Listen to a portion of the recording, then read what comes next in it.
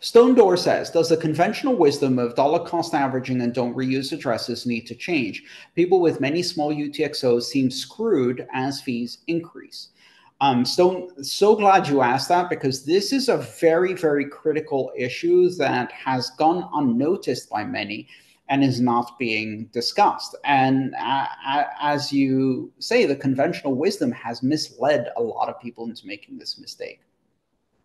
So dollar cost averaging means that it's best to buy your Bitcoin at regular time intervals, regardless of price. So rather than putting in a lump sum of whatever you have now, putting in a bit at a time, say investing every Monday afternoon, regardless of what the price is doing, will give you a better on average price, the dollar cost average, meaning your cost basis in dollars for the acquisition of that asset.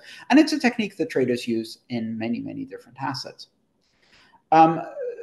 Not reusing addresses has more to do with privacy and security than anything else, but often people combine these two things.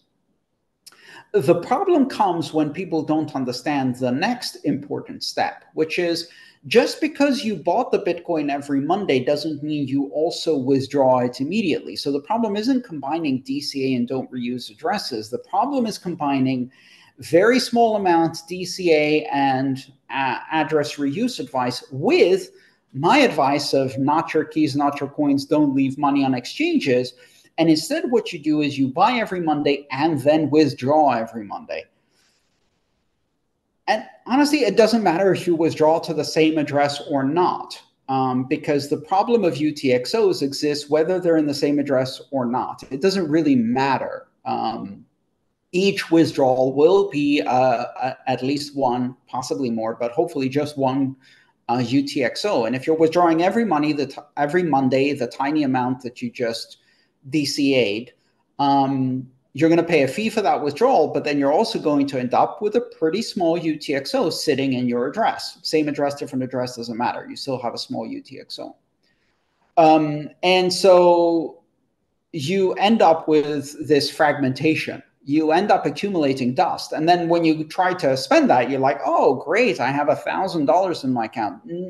Yes, but what you don't realize is that you don't have $1,000, you have 10,000 10-cent UTXOs. And to spend 10,000 10-cent UTXOs, you need to make a transaction with 10,000 inputs. And that transaction is going to be a jumbo transaction, a whopper of a transaction. And the fees on that are going to be huge. And you're going to end up chewing up a significant percentage of your investment in paying for those fees. So how do we tweak this advice in a practical sense, right? Because that doesn't mean stop dollar cost averaging, and it doesn't mean leave all your money on an exchange. It means understanding the technical nuance and applying it correctly. And the way I would do it, and in fact, the way I did do it, is if I'm dollar cost averaging small amounts, not in the hundreds or thousands of dollars, and I don't want to have UTXOs that are small, under, I would say anything under $500 in the current price environment in Bitcoin is a small UTXO. So if I don't want to have UTXOs that small, what would I do? Well, I can dollar cost average every Monday, but only withdraw once the amount that I have on the exchange is at a level, the balance that I have is big enough.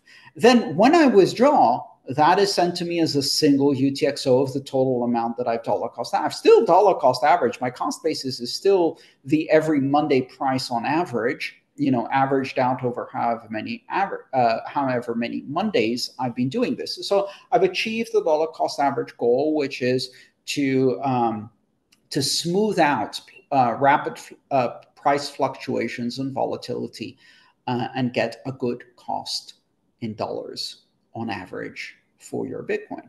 So I've achieved dollar cost averaging. And if I withdraw once my amount exceeds, my balance on the exchange exceeds $500, $1,000, something like that, whatever the number is for you, the number that you wouldn't cry if you saw it disappear, but would also not create a UTXO that's too small and incur too large fees, well, then I withdraw. So you have to find that balance. What is the balance for you, whether UTXO is not small enough to chew up everything in fees, and but it's not so big in balance terms that if the exchange gets hacked, you're going to be losing all your savings, right? And so DCA and don't reuse addresses are still good advice. And the not your keys, not your coins, don't leave money on exchanges is still good advice. But no advice is perfect for all circumstances. And just because you have advice doesn't mean you take the maximal position of each statement and then combine them all to create the maximally best scenario. That's not how life works, right? There's nuance here and there's technical details you need to understand. So if you take DCA to the extreme and you take don't leave money on the exchange to the extreme, and you take don't reuse addresses to the extreme, you end up with a very messy wallet with tiny UTXOs spread a lot of addresses and very high fees. Ethereum, and the Internet of Money series. If you'd like to support my mission of bringing education about Bitcoin and open blockchains to as many people as possible under open, free Creative Commons licenses, please consider subscribing to my channel and supporting me on patreon.com/AANTONOP. Thank you.